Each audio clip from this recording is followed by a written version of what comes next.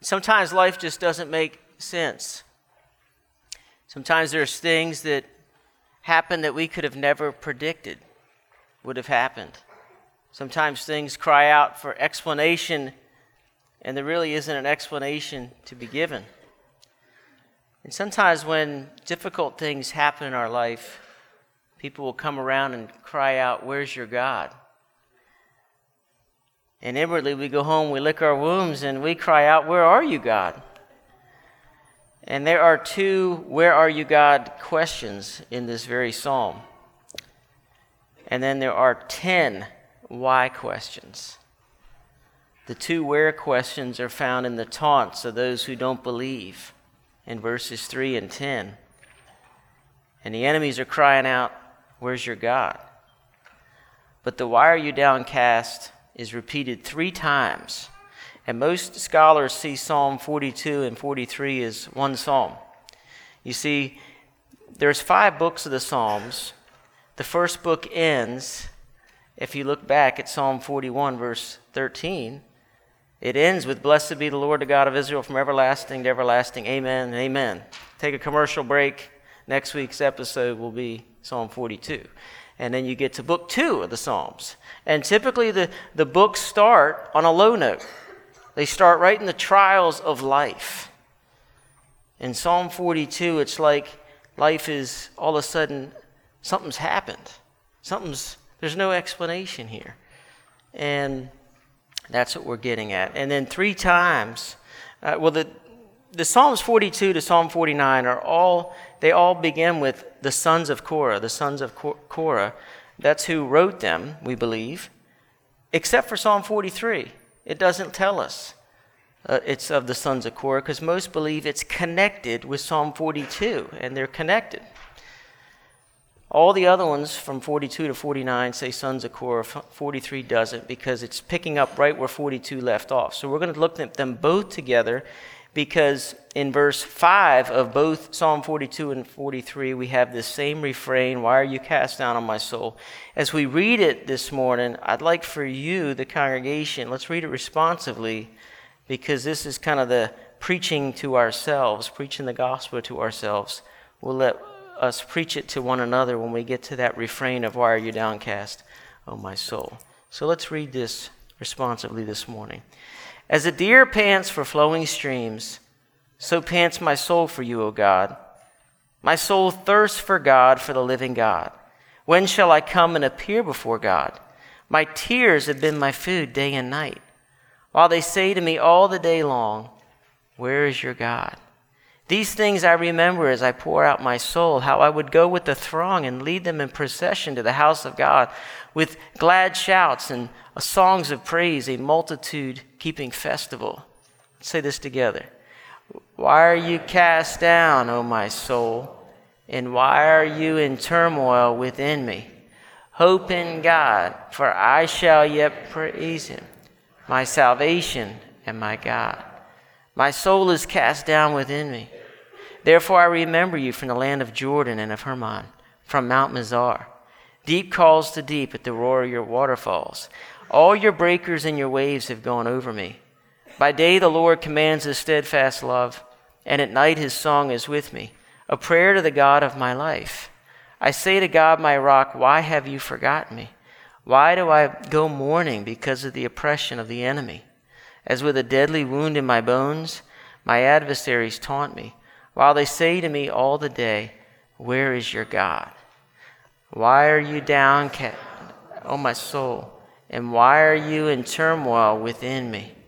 Hope in God, for I shall again praise him, my salvation and my God. Vindicate me, O God, and defend my cause against an ungodly people. From the deceitful and unjust man, deliver me. For you are the God in whom I take refuge. Why have you rejected me? Why do I go about mourning because of the oppression of the enemy? Send out your light and your truth. Let them lead me. Let them bring me to your holy hill and to your dwelling. Then I will go to the altar of God, to God my exceeding joy, and I will praise you with the lyre, O God, my God. Why are you cast down, O my soul? And why are you in turmoil within me? Hope in God, for I shall again praise him, my salvation and my God. And Father, we would ask that you would teach us how to pray these very psalms, to pray back to you what you have given to us to pray to you. Lord, let this portion now be life for us. Lift us up. Lift up our souls, our heads. That, Lord, we would see how good and gracious you are. That we would again have hope. That we be renewed in body and spirit. We ask in Jesus' name. Amen. Some of you may be familiar with this 80s lyrics from this tune from Journey. When the lights go down in the city and the sun shines on the bay, do I want to be there in my city? So you said you're lonely? Well, my friend, I'm lonely too. I want to get back to my city by the bay. It's sad. There have been mornings out on the road without you, without your charms. You can't help, if you know that tune, to hear it and not feel a tinge of loneliness. As these guys are out on the road and they're longing to get back to their city by the bay. They love that city. That's what the psalmist is talking about here. He's lonely and he's wanting to get back to his city. This is a love poem. It's almost like you're reading the love poem of a husband who's been sent off to war and he wants to get back to the embrace of his wife. There is love in this text, and the lover wants to get back to where he was before. But something has happened. He's in exile. There is a yearning that's going on here. And in verse 1, we're given this metaphor of a deer panting for flowing streams. The psalmist is thirsting, verse 2, for God. Not just for God, but for the living God. And when shall I come and appear in his face, is the word. Panail is the Hebrew. It's in the face of God, in your direct presence. He's not there, but he's longing to be in the presence of God. Now, the psalmist is the sons of Korah. Most everybody, well, I shouldn't say everybody. Some think this is a psalm of David, and it was given to the sons of Korah. Others believe it was the sons of Korah themselves who wrote these psalms, 42 to 49, and some others. But the sons of Korah, they were temple musicians. They were employed to lead. It says the psalmist remembers, verse 4, of when he would lead the throng. And he would lead them in the procession of the house of God. He used to lead the parade, lead them into the temple. They didn't just come in and begin worship. They would start outside and process in. You see, the psalmist he's experiencing isolation, he's experiencing opposition, but he's also experiencing a loss of purpose and a loss of employment. You see, these guys were on the praise team full time, but not anymore. It's been removed. And now God seems far off because he is. And so, if you look at the clues of the text as you read through these two psalms, follow the clues of what's going on here. He's thirsting to be in God's presence, in the face of God, before him. He can remember when he used to lead in procession of the house of God. And now he's saying, I remember you, but where is he remembering from in verse 5? From the land of Jordan and of Hermon, from Mount Mizar. That is way up north. We are a long way from Jerusalem and a long way from the temple. And most think that this is like an exile. And if you think of this as like the Babylonian exile, the Babylonians have come and they've taken the sons of Korah who were employed in the temple, and now they're taking them up north. And as they're going up north, he's got his journal and he's looking down from Mount Mizar, which is this little hill at Mount Hermon, which is the last site of the last part of Jerusalem and the last part of, he is far away from home. And he wants to get back home to his city. Wants to be back because that's where God's presence is. And he's missing it. And so he's experiencing this isolation. And so his prayer is for direction. If you look at Psalm 43, he's praying for direction, and he's praying for God to defend him in verse 1. But then in verse 3, he's asking that God would direct him and bring me back to your holy hill, to your dwelling. And then I will go to the altar, to God my exceeding joy, and I will praise you with the lyre, probably the very instrument that he was skilled in using. He can't wait to be used by God. So not only does he have a lack of input of God feeling distance, but he's got a lack of output of where he used to be being used by God, and now he's been put on the shelf. And some of you feel like that. You feel like at work, maybe you've been put on the shelf. Maybe in your life, you just feel like, man, I've just been put on the back burner. Everything's going on, but my life's going nowhere. And it's like everything's been turned upside down on you.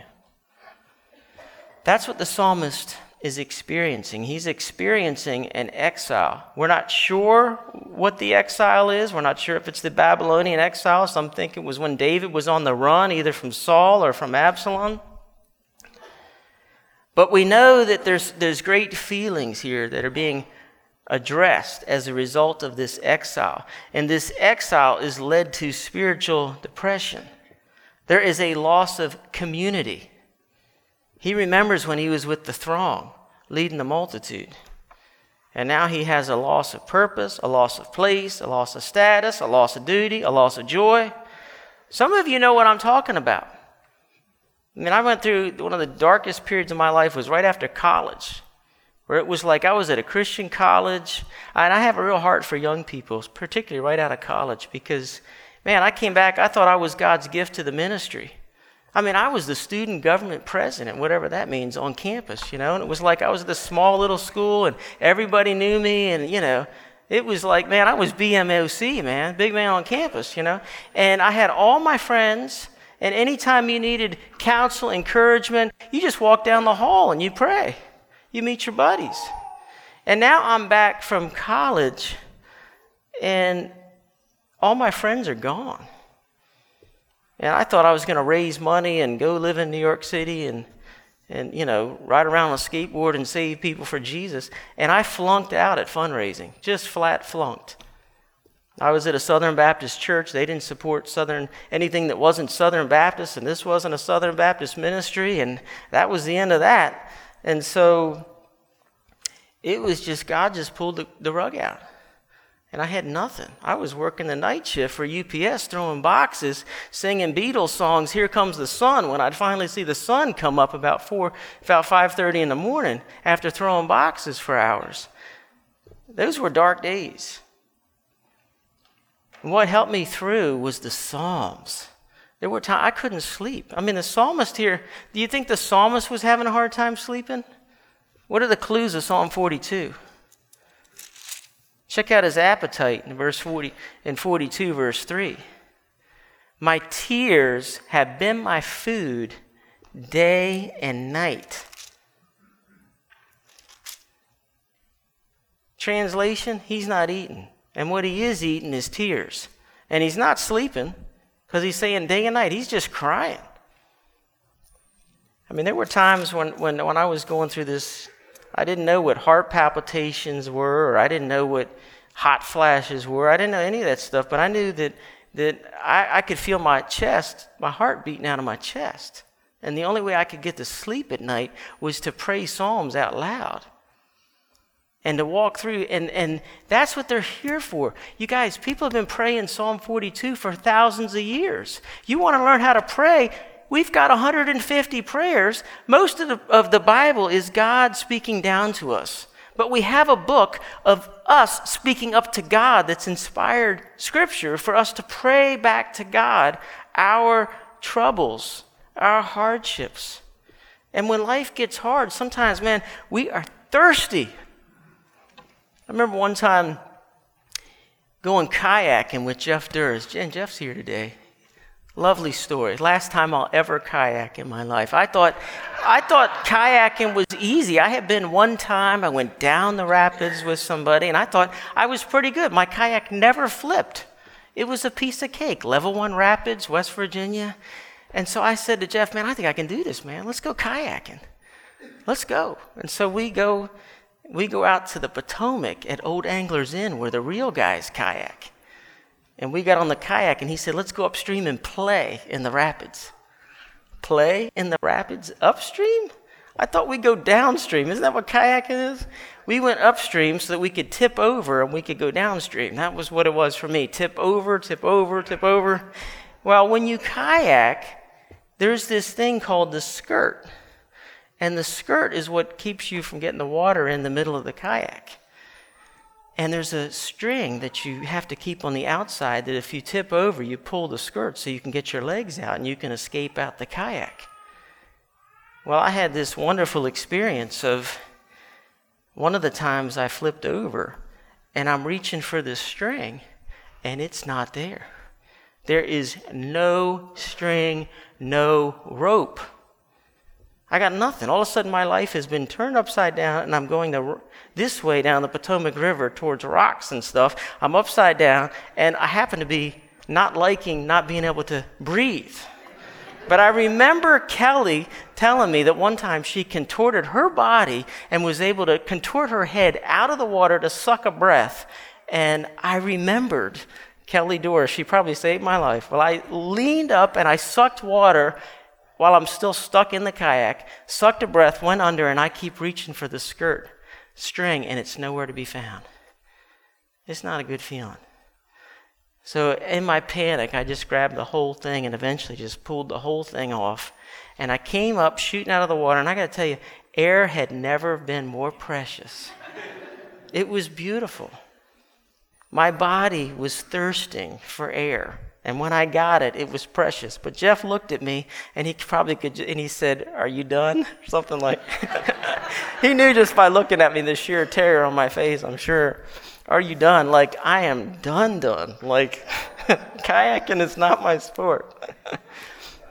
Well, maybe you're there this morning. You feel like you've just been, all of a sudden, you've been turned upside down, and you're reaching for the ripcord, and it's not there. What happened was I had forgot to leave it out. I had tucked it in. It was my fault. But I didn't have at the time, I wasn't thinking, oh, gee, I must have tucked it in. I mean, you're just panicking. And sometimes you're just in a panic, and all you need is air. You need help. That's what the psalmist is crying out for the living God. He wants God.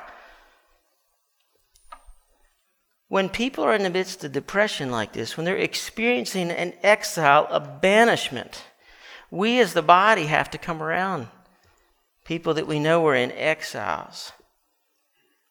Some can't come to church. We had a lady couldn't come to church anymore because she couldn't control her bladder anymore. You just get to a point in old age where she couldn't do that, so she couldn't be here. Margaret can't be here because she can't walk. It's an exile. It's very difficult. We have some parents who it's very difficult for them to be here because they're children. They have, sometimes big issues with children. And sometimes if you've been away or you're working or you're traveling on business, children's sports, all of a sudden you come back to church and it's like an oasis. It's like, where have I been? We're crying out for the living God. That's what the psalmist is experiencing. He's experiencing this exile. And in the midst of this exile, his tears have been his food. And so, for us this morning, I want to look at how this can help us, the lessons that we can learn from this. And as we're longing for God, we also recognize that there's something about the community longing together that's essential. It's not just, we can't just do this on our own. The psalmist is recognizing that he wants to go back with the people of God in the temple where he was leading with the procession and the throng and doing it corporately. There's something beautiful about corporate worship, isn't there? We need the people of God. We need the church because we have these taunts, these voices. And the taunt is, where's your God? And sometimes you pray, and God hasn't delivered you from your thorn in the flesh, as Paul talks about in 2 Corinthians 12. And 2 Corinthians 12 tells us the reason that God sometimes gives us a thorn is that he wants to keep us from pride, and he also wants us to personally and acutely know that his grace is sufficient in our weakness, and he doesn't deliver us from a particular painful difficulty. And yet, meanwhile, unbelieving friends, family, sometimes even believers, they come along in the midst of this agony that we're experiencing, and they want to know, where's your God? I mean, if God was good, your spouse wouldn't have left you. If your God is so good, then how come your marriage didn't work? If your God is so big and so strong and so mighty and there's nothing your God cannot do, then how come your spouse is no longer here? How come your spouse is now deceased? How come your health hasn't come back yet? If God is good, then why do I have this chronic fatigue and chronic pain or can't sleep? Where's your God? I'll tell you, when the late-term abortionist Leroy Carhart, for some of you that weren't here for this, this past year we raised money. Lots of churches, big community, raised lots of money. And we thought we had permanently shut him down. We closed down 2 abortion clinics, but within 2 months, he landed in Bethesda. Let me tell you, that was a sucker punch. Because I was kind of leading that parade. And there were some people that, said some stingers. Few were from the church here. And in the midst of that, I had to, when he went to Bethesda, they had this big prayer rally thing, and the news was there. And a Channel 7 reporter just, kept sticking the mic, wanting a soundbite from me, and he just wanted to say, so you were wrong, right? So you were wrong, right? So you were wrong. And somebody from the church sent me an email, and they said, basically what we did was a Hail Mary pass at best. And that was painful. But you know what? It's probably the best Hail Mary pass I ever threw.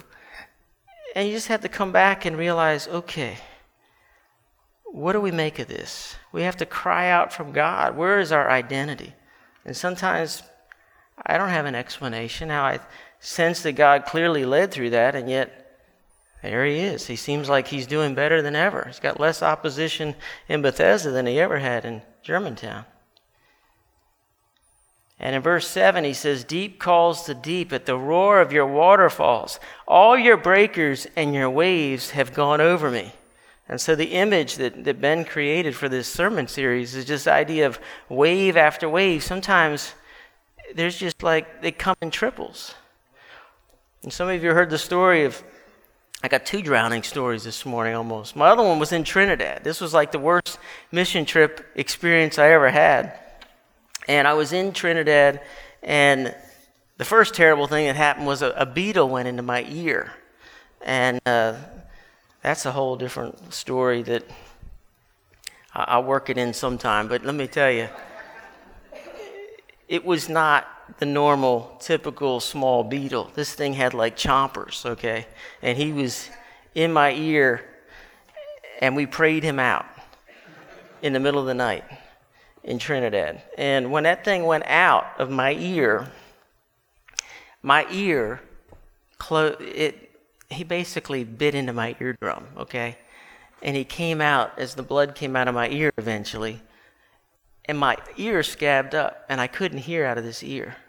So here I am on this mission trip, supposed to be leading this trip, and I already have bad hearing to begin with, as my kids can testify to. So I have a hearing loss in both ears, but now this ear is completely I can't hear anything. I go to the doctor, he just said, you're going to have to just wait for this thing to heal. It's scabbed up. Of course, Trinidad, I didn't know how much stock to put in the doctor that I was getting, his advice, but this is long before the internet. But when this thing actually released, it actually healed itself. The last night we were there, we were singing. And we were praising, and we're praising God, and all of a sudden my ear just bleep, I was no longer in mono. I was in stereo. I mean, it was like, praise God, I can hear again. I had been in exile. I mean, when you only have one ear working, it is a weird feeling. You feel lonely. You feel estranged. Well, the other crazy thing that happened in Trinidad, there were several things, but we went out swimming one day in the water, and the waves were not breaking like they break in the States. And I was out over my head, and a wave comes, and I realized, man, I got to go under. I got to come up. Another wave's already on top of me. I got to go under, come up. There's another wave. Got to go under, come up. There's another wave. Go under, come up. I don't have any time to regain composure, catch my breath. All I could do was come up, get a breath, go down, wave would go over. And I realized I'm exhausted. And I don't know if I can keep swimming. I don't have the strength to do this. I just got to get back to shore, but I don't have the strength now to get back to shore. What am I going to do? All the waves keep breaking over me. And so I just turned my back to the waves and let them pound me. And I was praying, Lord, just let my feet touch so that I can get back to shore. And they did. The waves hit me, knocked me back, and I was able to get a couple of the guys that were out in the water with me, get in. And they said, yeah, that was crazy, but we made it. Well, maybe that's where you're at this morning. The waves are just crashing. And all you're doing is trying to come up and get another breath, and down you go. And that's what the psalmist is talking about. He's in the midst of these breakers coming over him. And in the midst of this, he has a tether. And the tether, in the midst of the taunts, in the midst of the tears, in the midst of his thirst, his tether is his prayer life. And his prayer is he learns how to give himself a self-rebuke. He's calling himself into account. And that was the part that you guys were praying this morning, is the self-rebuke, is calling out to yourself, why are you cast down on my soul? Why are you in turmoil within me? Hope in God, for I shall again praise him, my salvation. That's the idea of preaching the gospel to ourselves. Martin Lloyd-Jones, great preacher in England, he's with the Lord now, but in the mid-60s, he preached a whole series on depression. And out of that came a book, and the book is just his sermons, and it's called Spiritual Depression. It was one of his best-selling books. It's still in print, and I highly recommend it. And I was reading it this week again. It's a great book. And in Lloyd-Jones's book on spiritual depression, he gives several reasons why we get depressed. He thinks some depression is just because of our temperament, that some temperaments are more prone to depression than others. Then he says sometimes there are physical conditions of why we get depressed. And we can be affected by certain things related to our health, even our thyroid, or if things are out of balance, we're not exercising. There's going to be issues that can relate to depression. And then he talks about a big low after a super high, which he calls a down reaction after a great blessing. And the idea is that when you've been on a spiritual high, you can almost expect a massive spiritual low. And you see that in Scripture with Elijah. He's calls the prophets of Baal on Mount Carmel, and he takes them to task, and God comes down and laps up the fire and takes the sacrifice, and all the prophets of Baal are killed. And then the next chapter, he's running for his life, and he's crying out to God, and he asks God, basically, just take my life. Let me die. I'm no better than my fathers. He's so depressed. He went from a high to a low. And Lloyd-Jones says sometimes depression is an attack of Satan, that Satan attacks us, tries to get our eyes off God. But then he says often depression comes from what we would say is good old-fashioned unbelief. And that's the biggest problem, is unbelief in the goodness of God and the promises of God. And we tend to equate our circumstances with God's goodness rather than God's goodness regardless of our circumstances. And that's why it was good for us this morning to read about Jesus' circumstances. They weren't all rosy, were they? And all of his friends let him down, and nobody was there for him. But if we have unbelief, then what happens is we don't have a buoy in the midst of these waves crashing over us. So here's the main gem in this book by Lloyd-Jones. This is kind of the diamond on the ring. It's a 2-paragraph quote, and it goes like this. And it's on these very verses. He says, I say we must talk to ourselves instead of allowing ourselves to talk to us. Do you realize what this means? I suggest that the main trouble in this whole matter of spiritual depression, in a sense, is this, that we allow ourselves to talk to us instead of talking to ourselves. Am I trying to just be deliberately paradoxical? Far from it, he says. This is the very essence of wisdom in this matter. Have you realized that most of your unhappiness in life is due to the fact that you're listening to yourself instead of talking to yourself? Take those thoughts that come to you the moment you wake up in the morning. You have not originated them, but they start talking to you. They bring back the problems of yesterday. Somebody's talking. Who's talking to you? Yourself is talking to you. Now, this man's treatment was this. Instead of allowing this self to talk to him, he starts talking to himself. Why are you downcast, O my soul? He asked. His soul has been depressing him, crushing him. So he stands up and says, Self, listen for a moment. I'll speak to you. Do you know what I mean? If you do not, you've had but little experience.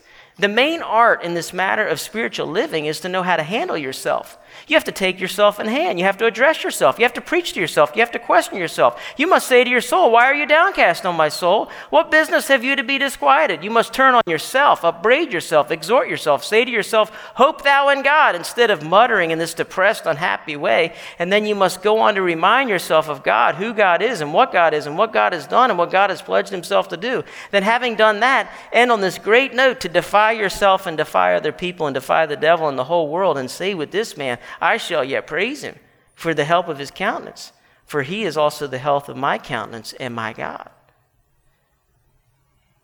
There's several of these in the Psalms. It's not just Psalm 42.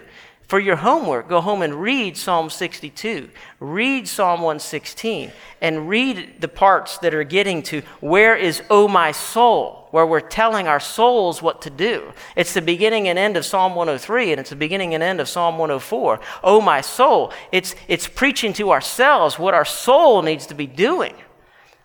And here it's, why are you downcast in my soul? Hope in God, for I shall yet praise him. And the idea is learning how to fight. And it's actually calling ourselves into account. And this is how we can pray for each other. And so we're in the midst of these difficulties of exiles, whether it's chronic pain or a back surgery, disease, cancer, being a shut-in, whatever those exile. For the psalmist, this exile was very real. And for us, these exiles are real as well. And so the psalmist ends with praying that God would defend him. And we should pray like that. Vindicate me is God, vindicate me. It's defend me. Protect me when unrighteous people falsely accuse me. And then he's praying for God to direct him because he wants to come back. He wants to come to the altar. He wants to come to God, his exceeding joy. And that's where we need to grow in learning how to love the Psalms, pray in the Psalms. I love last Sunday when Chris Wellington did the pastoral prayer, and he just prayed, and he started with, give ear, O shepherd of Israel. You who lead Joseph like a flock. You who are enthroned above the cherubim, shine forth. And it goes on to say, before Ephraim and Benjamin, Manasseh, stir up your might and come to save us. Restore us, O God. Let your face shine that we may be saved. The Psalms are meant to be prayed. They're meant to be sung. They're meant to be used in corporate worship, but certainly in our personal worship. We have to know them and make them our own. And as we come to the Lord's table this morning, let me remind you that Psalm 42 and 43 is also a Jesus psalm. He experienced the exile that none of us will ever experience. Jesus experienced hell. His hell was so acute. Even creation was crying out. This goes dark, and there's an earthquake. As Jesus is suffering our hell for us, he's cast off, and he's crying out, my God, why have you forsaken me? His food was tears, and his blood was sweating out of his head in the garden. He knew what he was getting into. But for the joy set before him, he endured the cross so he could go to the altar, to God his exceeding joy. He went to the ultimate exile so that in our exiles, our loneliness, and our alienations, we would know, as Hebrews 2 says, for surely it is not angels that he helps, but he helps the offspring of Abraham. Therefore, he had to be made like his brothers in every respect, so that he might become a merciful and faithful high priest in the service of God to make propitiation for the sins of the people. For because he himself has suffered when tempted, he is able to help those who are being tempted. Come to him this morning. There is no trial, no exile that Jesus hasn't experienced 100 times more so, as he was exiled from his Father. My God, why have you forsaken me? And now we can say, my God, why have you accepted me? Forever, because of Jesus. Let's come to him. Father, now as we prepare to come to your table, meet with us, remind us of your loving kindness, how much you love your children. And may we not measure that by circumstances, but knowing that you sent your Son out of love, and that he gave his life out of love. You gave your Spirit out of love. And thank you that you've loved us with an everlasting love before the foundation of the world. We ask that you would lift us up now. In Jesus' name, amen.